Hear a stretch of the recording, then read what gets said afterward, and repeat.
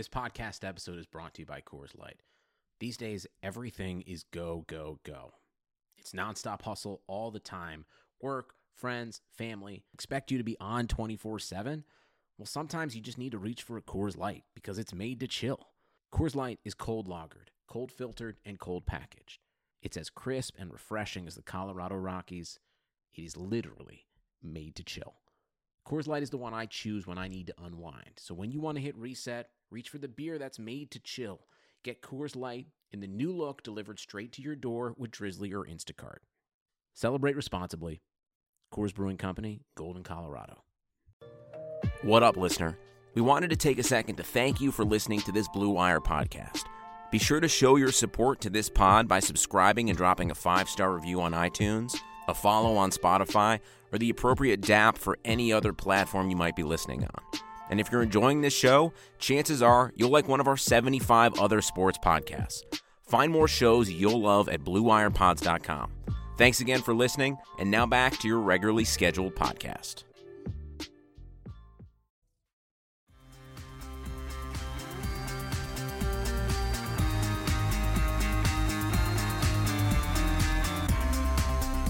What it do, Hardwood Knocks party people? I am Dan Favale coming at you without my co-host Andy Bailey this time, but it is one of your mailbag pods that we will be dropping more regularly, 2, maybe 3 times a week. It depends upon what we're doing, but we will be pumping them out. As a result, we're going to continue to be shills for our own podcast. We are begging and pleading with you to continue rating, reviewing, subscribing to us on iTunes.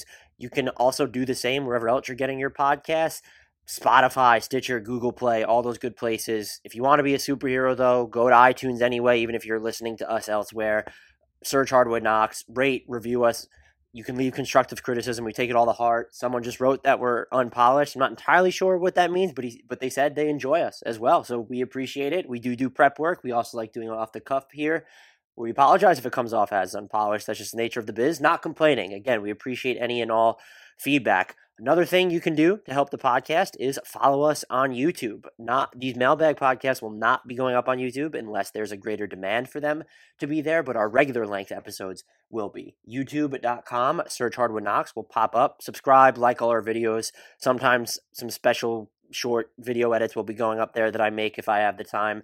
You'll enjoy it. You can also help the podcast by following the Blue Wire Network on Twitter at Blue Wire Pods. I'm running the account, and any engagement we get there is going to help us a ton directly with the pod. You can follow me on Twitter if you'd like, if you dare, at Dan Favale, Favale.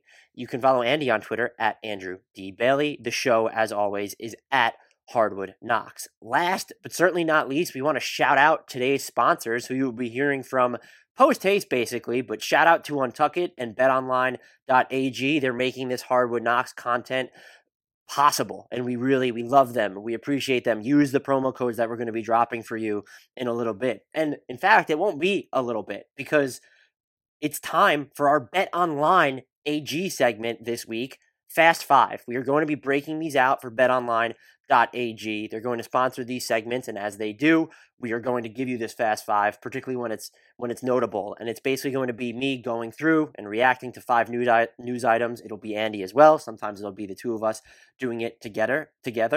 BetOnline.ag is your online sportsbook expert. Use the promo code BLUEWIRE, all one word, for a 50% off welcome bonus. Again, that's BLUEWIRE, all one word. We want to thank them for sponsoring this Fast 5 segment, which will be becoming a regular thing, so this intro will be more polished. But again, shout outs to BetOnline.ag for sponsoring Fast 5. So let's start this Fast 5. I'm going to begin with what I think you need to know. The Toronto Raptors have won 14 straight games. Absolutely, positively absurd. They are beating quality teams. They beat the Pacers after Kyle Lowry left that game with an injury.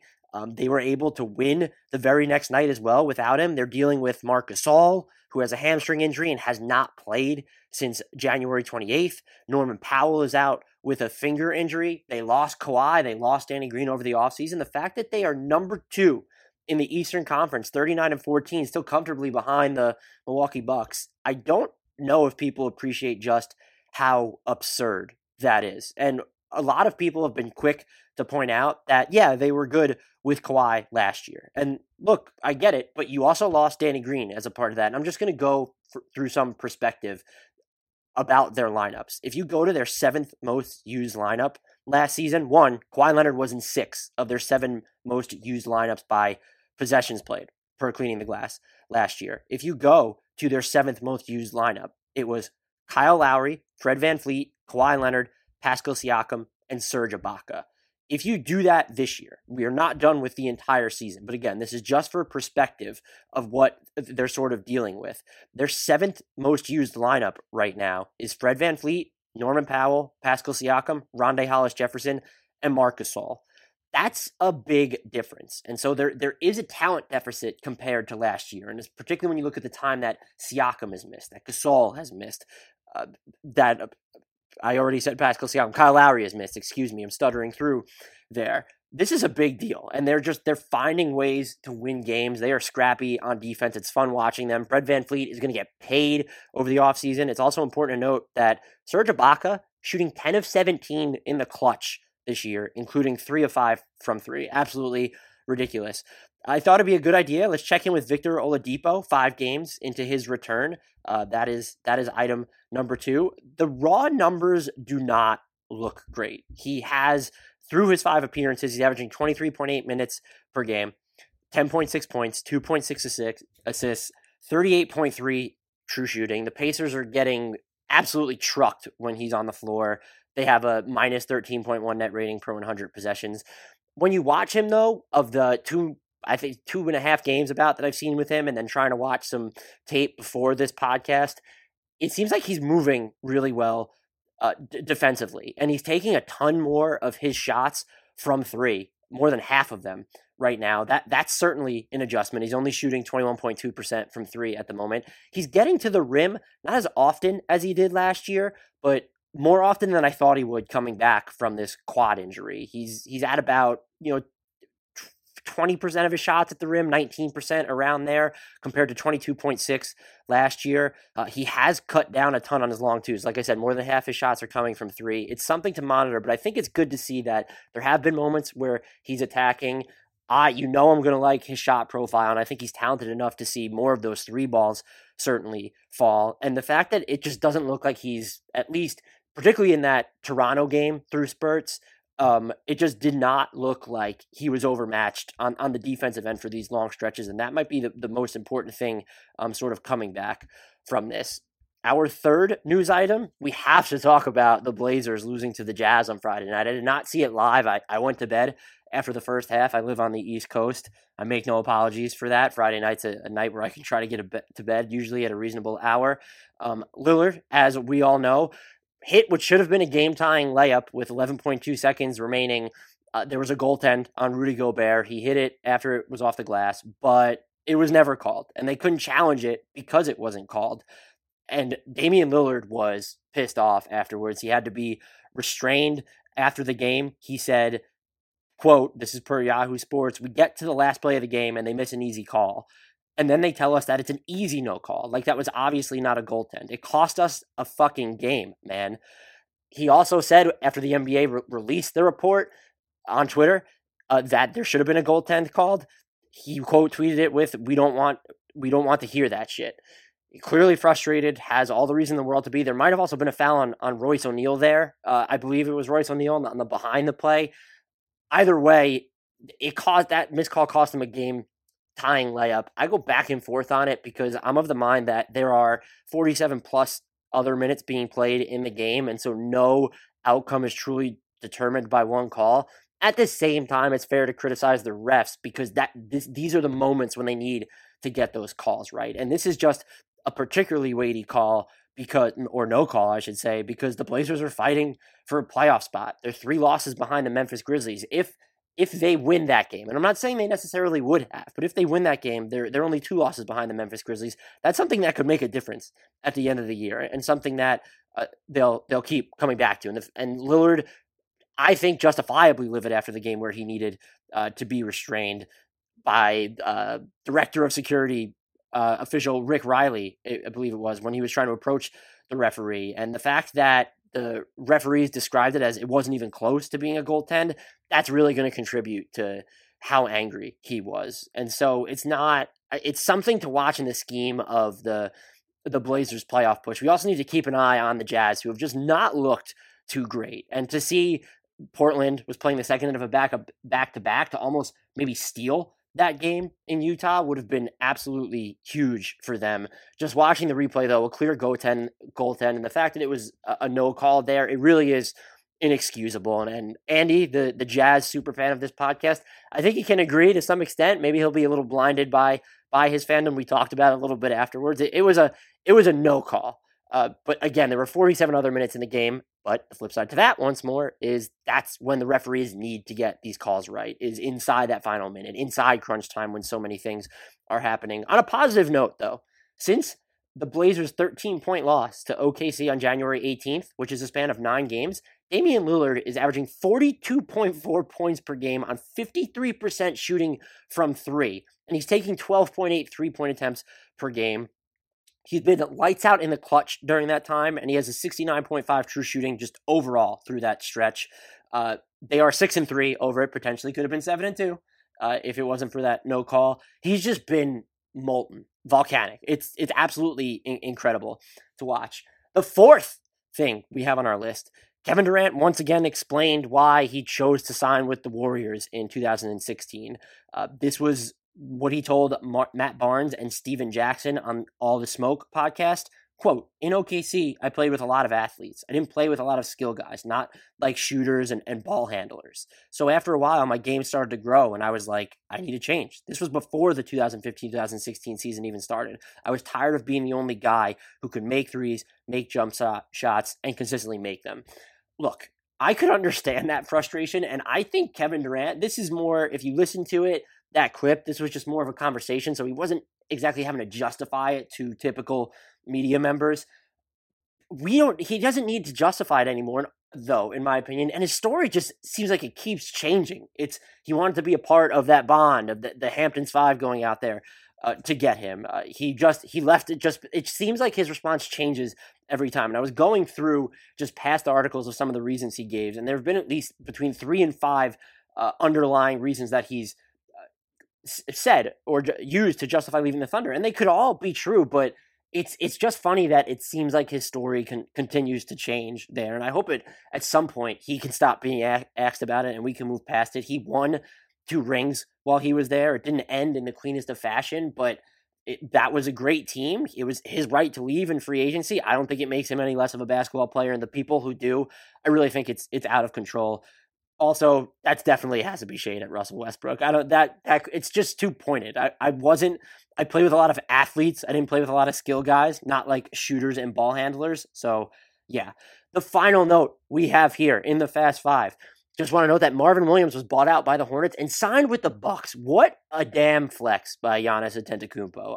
He's not the sole reason, but the fact that the Bucks get a guy like this when I think Marvin Williams could have helped the Clippers. Some people thought he could have helped the Lakers. I wasn't too high on that. The Rockets, I know they've been leaning into small ball. We'll talk about that in a second, but that would have been a team where he would have fit. Boston as well, reunite with Kemba Walker there. The fact that he goes to the Bucks, one, shows how dangerous they are. We're actually going to talk about them in a little bit. On pace for 71 victories, just absolutely absurd.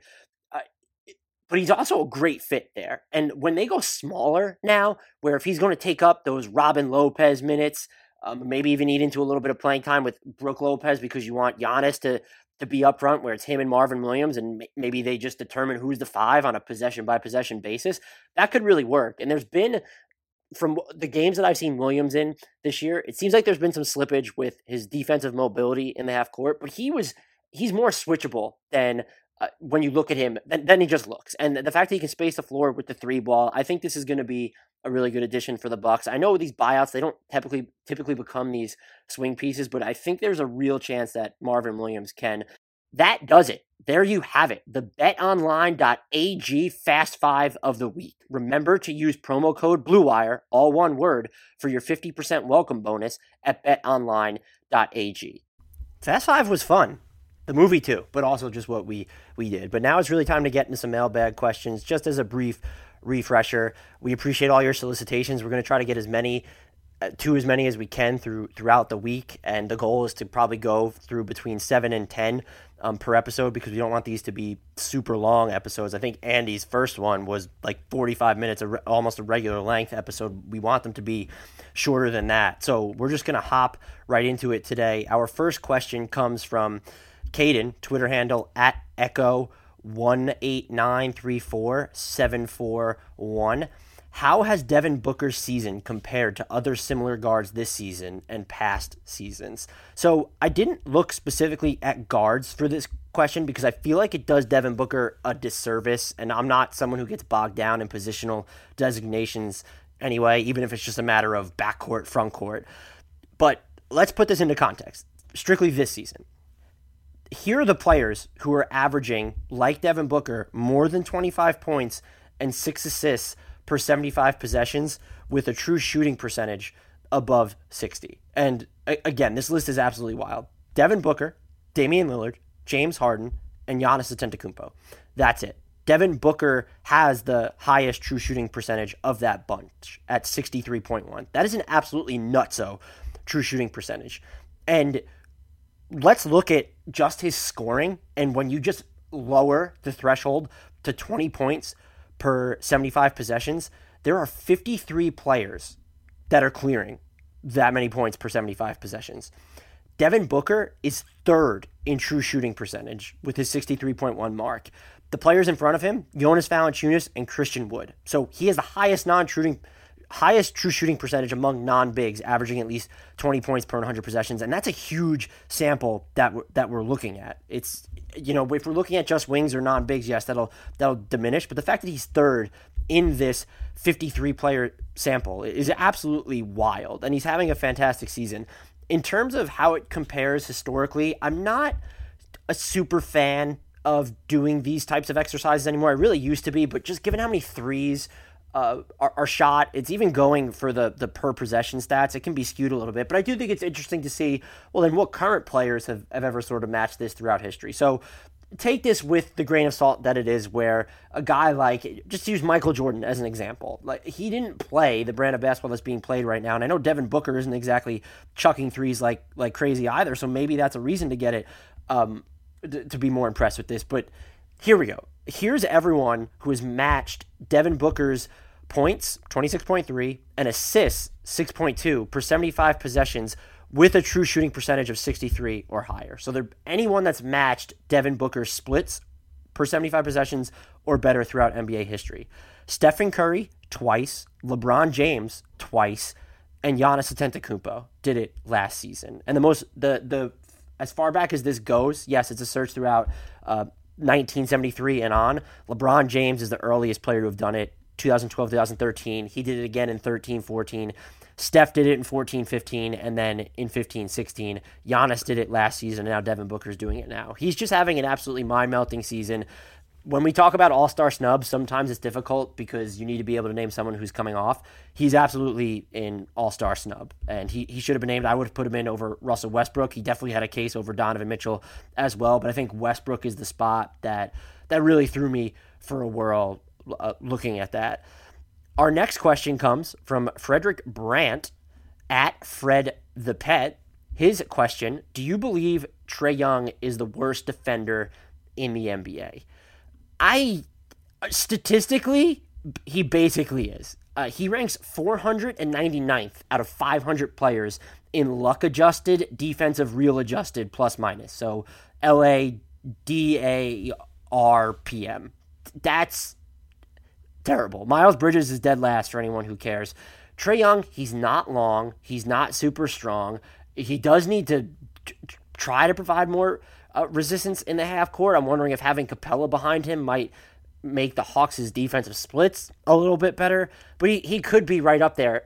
He's also playing a position where even if you're a great defender, you're still, if you're on the opposing team's point guard, which ideally you're not going to see him on a ton, but if you're going up against backcourt players or guys who can handle the ball or guys who can attack mismatches because of your size, you're just at a huge disadvantage there. I'm not complimenting his defense, but it's so hard to say whether he's definitively the worst defender in the NBA. But if we were to just use maybe tiers, he's definitely one of the 10 worst. I would almost want to expand it for most players because I don't believe Miles Bridges is the worst defender in the NBA. I don't believe he's one of the 25 worst defenders in the NBA. But for Trae Young, I think you could comfortably say that he's one of the 10 worst defenders in the NBA.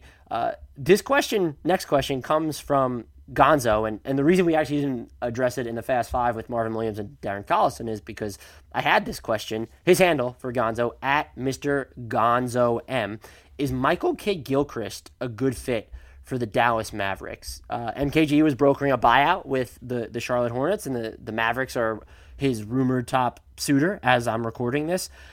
I struggled to see whether he's a great fit. He's a zero on offense at this point, and never mind the shooting. It's just he doesn't give you, over the past couple of seasons, doesn't give you much in transition, hasn't been this spectacular cutter.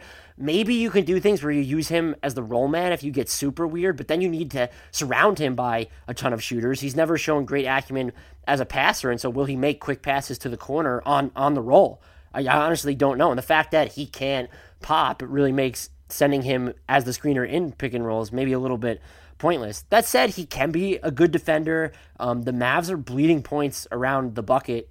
Since January 1st, they're 28th in opponent field goal percentage at the rim. They do have a top three-point defense during that time, and that's really been basically the story of their whole season, is that they've had, whether it's luck or not, or they've been just good, their three-point defense statistically has been pretty darn good. And just on the inside, they're more vulnerable. Kristaps Porzingis has missed a ton of time, and he can also be overpowered at points.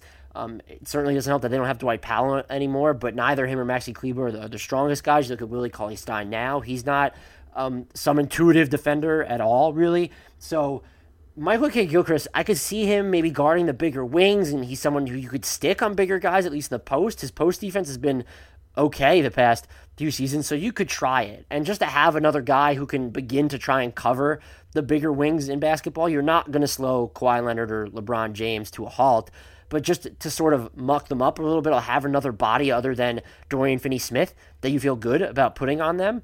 I think it's fine to make an addition like that.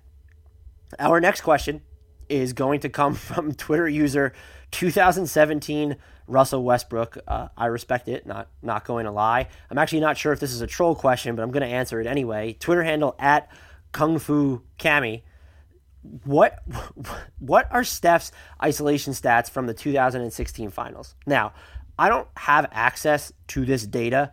I will say that for the 2016 season, Steph scored 1.08 points per isolation possession. Just for context, the Charlotte Hornets were 9th in offensive rating that year, and they averaged just under 1.08 points per possession. And so having Stephen Curry go in isolation that year was the equivalent of a comfortably top 10 offense, which is absolutely nuts. I do also remain of the mind that this narrative, this spin that Stephen Curry was terrible in the 2016 finals is not true.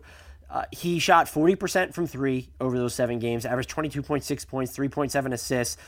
He didn't shoot his highest clip on 2-pointers. He still shot 93% from the line. He did have bad games, you could say, that came at inopportune times. You look at game 5 where he goes 8 of 21 from the field and 5 of 15 from 3. That was the game Draymond Green missed. But the fact that he came back, shoots 6 of 13 from 3 the next game, and then yes, he's 4 of 14 from 3, including some really big misses down the stretch. 6 of 19 overall. He's been better, but Stephen Curry was not the sole reason the Warriors lost that series. And I feel like maybe people are reading too much into his opening game, but the fact that he can shoot the 3 ball the way he did, even when his shot overall, if it's a 4 of 15 night like it was in game 1, that you could have counted on him to go 3 of 8 from 3 in that night, I just feel like we need to get away from this. You want to make jokes, I'm totally here for it. I'm here for jokes that troll, that aren't really speaking false truths. They're just mocking the mockery, essentially. But I don't buy into this belief that Stephen Curry was absolutely terrible during the 2016 NBA Finals. Our next question is about Nikola Jokic, because I feel like we have to answer one question about Nikola Jokic per episode, but also because Andy, who solicits these questions, has a lot of Jazz and Nuggets followers. So I try to mix it up. We got plenty of responses. But I found this Jokic question fascinating. It's from Ray Martinelli, handle at RxMart2. Is Jokic a top 5 player?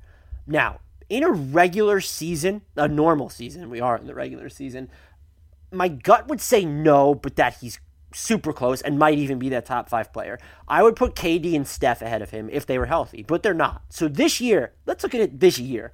There's LeBron, Giannis, and Kawhi as the players that I would have definitively in front of him. And again, we're looking at just this year. James Harden's slump, I really think can hurt him in this conversation, but I would probably put him ahead of Jokic as well. So that's 4. You have to consider Anthony Davis in this. You could probably give Joel Embiid some love after that. Damian Lillard, specifically this year, I think has a case. Jokic's, to me, is probably stronger than all of theirs, those other 4 alternatives after Harden. So the AD, Joel Embiid, Damian Lillard, the other 3 alternatives, excuse me. I'm not him and AD might be close, but the fact that the Lakers have been so bad when Anthony Davis plays without LeBron James on the floor, I do think that's something to consider, especially because, we're not talking about a point guard versus a big. This is big versus big. And so what Jokic can do can more effectively anchor an offense when he's running solo or as the focal point than it can with Anthony Davis. I'm going to turn this into, though, the conversation about Jokic's MVP eligibility. I do think right now I'd probably have him in the top 5. I don't know if he definitely wouldn't be in my top 2. That would belong to Giannis and LeBron James. I don't know if James Harden's played poorly enough for long enough to fall off that 3rd spot. You have Luka Doncic could be right there. Damian Lillard belongs in there as well. I think ultimately Jokic belongs in the top 5. But his case was gaining some steam a few days ago because the Nuggets, they've been battling some injuries. They've been finding ways to win games anyway, and he's been spectacular. And he really has. Since Denver's 37-point win against the New York Knicks on December 5th, in which Nikola Jokic didn't really he played 30 minutes, but he didn't really do much. So that's why I'm using that as sort of the separation. He's played 34 games, averaging 23.8 points, 10.4 rebounds, 7.1 assists, 1.1 steals, slashing 54.6, 38.2, and then 81.4 from the foul line. That's great. What I have trouble overlooking is that he was not at this level or really anywhere close to it for almost a quarter of the season. So before that stretch, through December 5th, a span of 19 games, which is very close to a quarter of the season, Jokic was averaging 14.9 points, 10.1 rebounds, 6.2 assists, 1.2 steals, slashing 45.1, 22.2% shooting from deep, and 77.6% from the foul line. He also wasn't getting to the foul line very often during that stretch. Wire-to-wire stuff matters, and that's why I don't think there's even a case for anyone other than Giannis Antetokounmpo or LeBron James right now. I just have those as the top 2 guys. James Harden was there, Luka Doncic was there, but then you have the injury to Doncic, and the Mavs have fallen off a little bit, also because of the injury to Porzingis, I'm sure factors into that as well. And so you look at that, they've been great, both Harden and Doncic for most of the season, but I'm looking at wire to wire. This is a full season award, and Jokic has not been the most valuable player in basketball for the entire season. It's just that simple to me. Do I think he belongs in the peripheral discussion behind James, but behind Giannis Antetokounmpo? Absolutely. Do I think that he could maybe surpass Harden or Doncic in that conversation? Is he maybe already there? Is he going to finish higher than Dame? I think that's all possible and worth considering. He's not in the same tier as LeBron James and Giannis Antetokounmpo for me. And I'm not even sure LeBron is in Giannis's tier for me right now too, because he's just been so dominant in so few minutes. It's unlike anything we've ever really seen. So Giannis is my MVP, but shouts to Nikola Jokic, I guess, for playing well. I guess that's a real shout. Ever see an untucked button down? They look bad. Why? Because they weren't meant to be worn that way. Thankfully, there's Untuck It, the original button-down shirt actually designed to be worn untucked. No matter your size or shape, Untuck It shirts always fall at the perfect untucked length. With more than 50-plus fit combinations, Untuck It shirts look great on tall, short, slim, and athletic guys of all ages. You can find your favorite Untuck It style online or check out one of their 80 brick-and-mortar stores.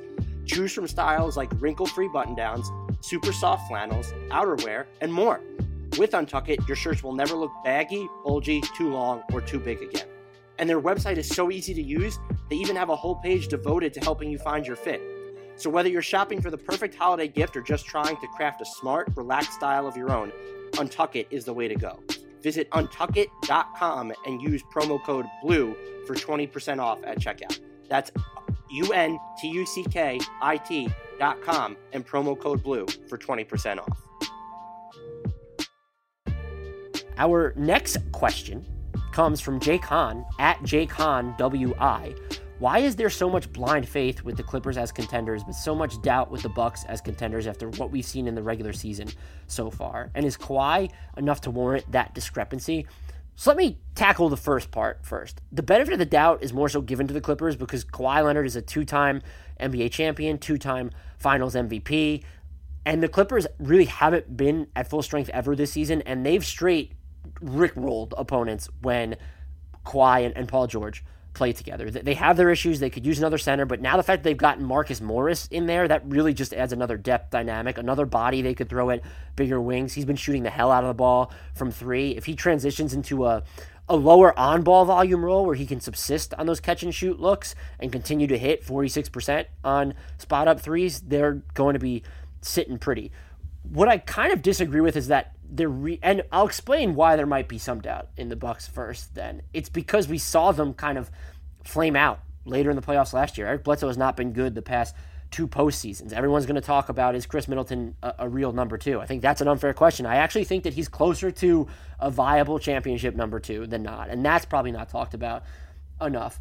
I don't know if the Bucks have inoculated themselves against a similar decline when you look at what could happen to their half-court offense this postseason. But I do think that they've come close organically because I'm going to be of the mind that they should have paid the tax and kept Malcolm Brogdon, and that would be that. Or that maybe they should have made a smaller move at the trade deadline with that Indiana pick. Could they have gotten in the Marcus Morris conversation, or was New York willing not to create the necessary roster spot since it would have effectively had to have been a 3-for-1? Whatever the case, I don't think we've talked enough about how Middleton is been closer to a top 25 player than a top 40 player. Closer to a top 25 player than a top 35 player this year. He might even be a top 25 player this year, and I'm not trying to be facetious. It's the fact that he's averaging essentially under 30 minutes a game, and so I'm not going to penalize him for the Bucks being so dominant. Some other things I look at, Eric Bledsoe has been better offensively than he has been over the past couple seasons. I don't know if that's reliable, but he's actually been scoring fairly well in the limited isolation opportunities he's had. I think that's a huge plus. The other thing is that the Giannis at center lineups have been absolutely destroying opponents this year. And in years past, there have been some good returns, some bad returns. This time, though, it's like a volume lineup. He's already set a career high for the number of possessions he's logged at center, and that was before the halfway mark of the season, comfortably before the halfway mark of the season. The fact that they've been so dominant in those minutes, and now you add Marvin Williams to that, to where it makes it easier for you to go small without really losing, I guess, size or girth. Maybe there's still going to be issues there. Marvin Williams is 6'9". He's not, a real center, but to have him and Giannis be interchangeable there, maybe you can throw him on a Pascal Siakam so you don't have to put Antetokounmpo there. I don't know how well that works. I'm just saying it's more optionality. And so for the second part of this question, is Kawhi enough to warrant the discrepancy between the Clippers getting the benefit of the doubt and the Bucks not? It's absolutely not, because the Bucks are on pace to win 71 games this year. They are heavy favorites to come out of the Eastern Conference, as they should be. And I think there's a legitimate conversation to be had about, should they be the overall championship favorites?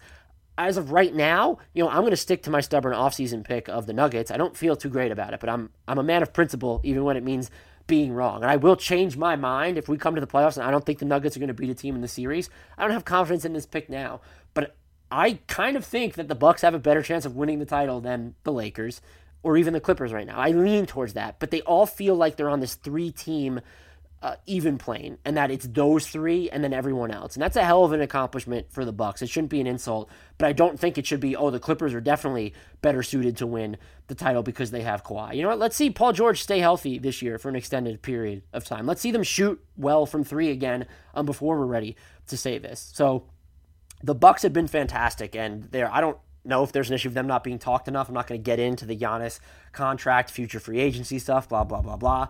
The Bucks are dominant. They are one of the three title favorites in my book, and they can be the absolute title favorite. If you want to say that, I won't push back on it. Our next question, interesting question. I appreciated this one from Nick at npinto628. I asked this last time as well. Way to go, Andy, for missing a question. Is Mo Bamba quietly good now? Plus 1.3 Raptor, a somewhat lackluster plus 0.49 PIPM, but a plus 2.40 defensive PIPM, both of which are big improvements over last year. His defensive field goal percentage on shots inside of 6 feet is 48.7, best among bigs from the 2018 draft class. Mo Bamba, I would say, is quietly solid now. If you look at the players who are holding opponents to under 50% shooting at the rim on at least 4 challenged shots in that area per game, you get 5 names. JaVale McGee, Zach Collins, Ivica Zubac, and Brook Lopez, plus Mo Bamba. That's pretty good company to be in. Zach Collins has only played in 3 games, so it's really only 4 players, Bamba, McGee, Zubac, and Lopez. Lopez is known as one of the premier rim protectors in the game. Ironically, remove Collins from the equation, and he has the lowest defensive field goal percentage in those situations. Not a perfect measurement, but let's look at if Bamba is actually impacting the shots that are being taken when he's on the court.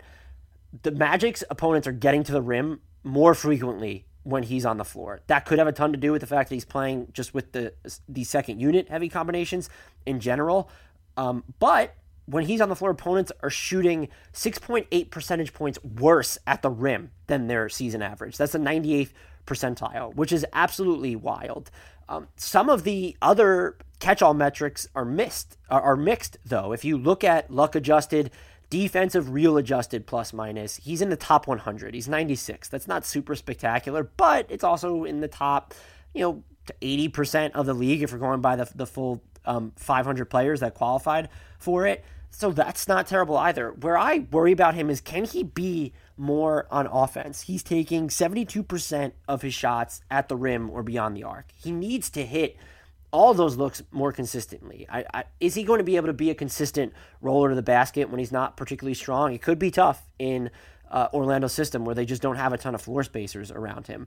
He doesn't shoot threes in a ton of volume. He's just not taking shots in general in a ton of volume. He's 33.3% from 3 for the season. However, he's at 54.5% from deep over his last 8 games, under 2 attempts per game, but he's also not playing an exceptional amount of minutes.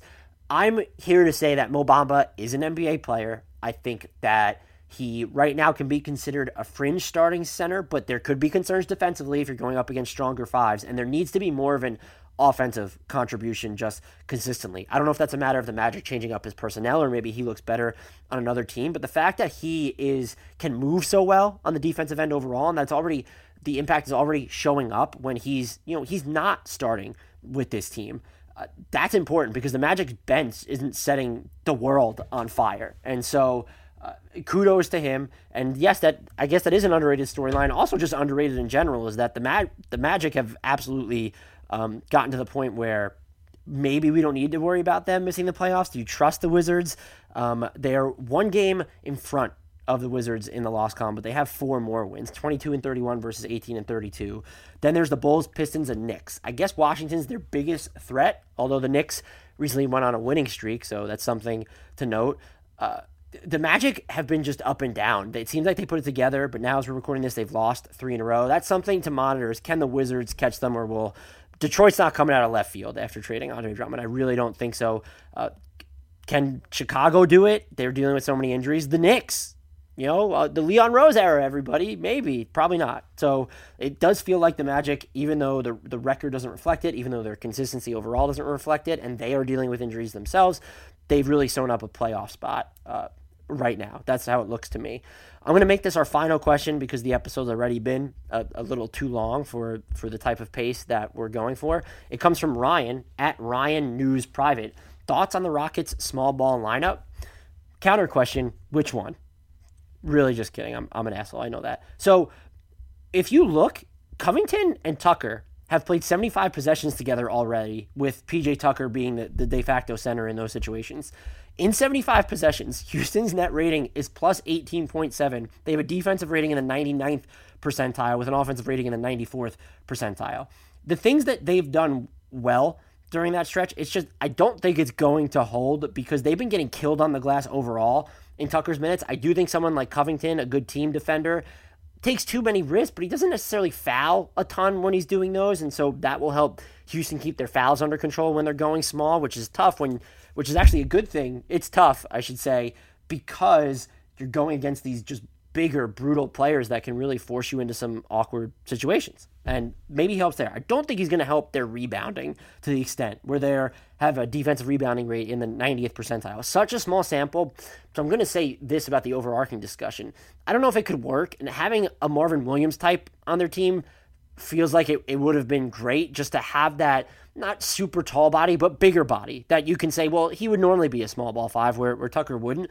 That certainly helps. We'll just have to see. I think it will pay off in the regular season, and I respect them leaning into it if that's how they want to play. You can quibble over whether they should have treated Rocco as the best player in a Clint Capella deal to the extent that they gave up a first-round pick in that trade while ducking the tax as well, and then they were able to use Jordan Bell and a second-round pick swap to get Bruno Caboclo. We'll have to see when he's healthy, if he's going to get some small ball 5 minutes for them. There's a lot to digest there, but I respect what Daryl Morey, head coach Mike D'Antoni, just the Rockets organization minus Tillman Fertitta's obsession with ducking attacks, are doing. Because if this is how you want to play, do it. And they kind of have to play this way. They're not so much rejiggering the roster around James Harden as they are catering to Russell Westbrook. They don't believe they can have 2 non-shooters on the floor, and with Capella and Westbrook, they have 2 non-shooters. And so Westbrook with small ball is going to have more open lanes to the basket. You just watch a game, hit pause, and just look at the spacing on this. There's no one in the paint because they're going to have 4 shooters on the court at all times around Russell Westbrook, and you can't give him too much room because he still has that speed to get by you. And so I really like what the Rockets have done. We'll see if it works in due time. That's going to do it for this episode. We'll make the closings short and sweet. Thank you all for listening. We hope you're enjoying these mailbags pods as much as we're enjoying doing them. Follow Hardwood Knocks on Twitter. Rate, review, subscribe on iTunes, all that great stuff. Until next time, I'm going to leave you with a shout out to Kyle Anderson and absolutely nobody else.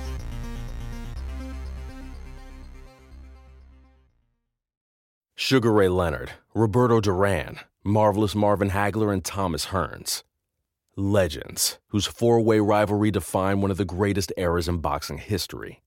Relive their decade of dominance in the new Showtime sports documentary, The Kings, a 4-part series premiering Sunday, June 6th, only on Showtime.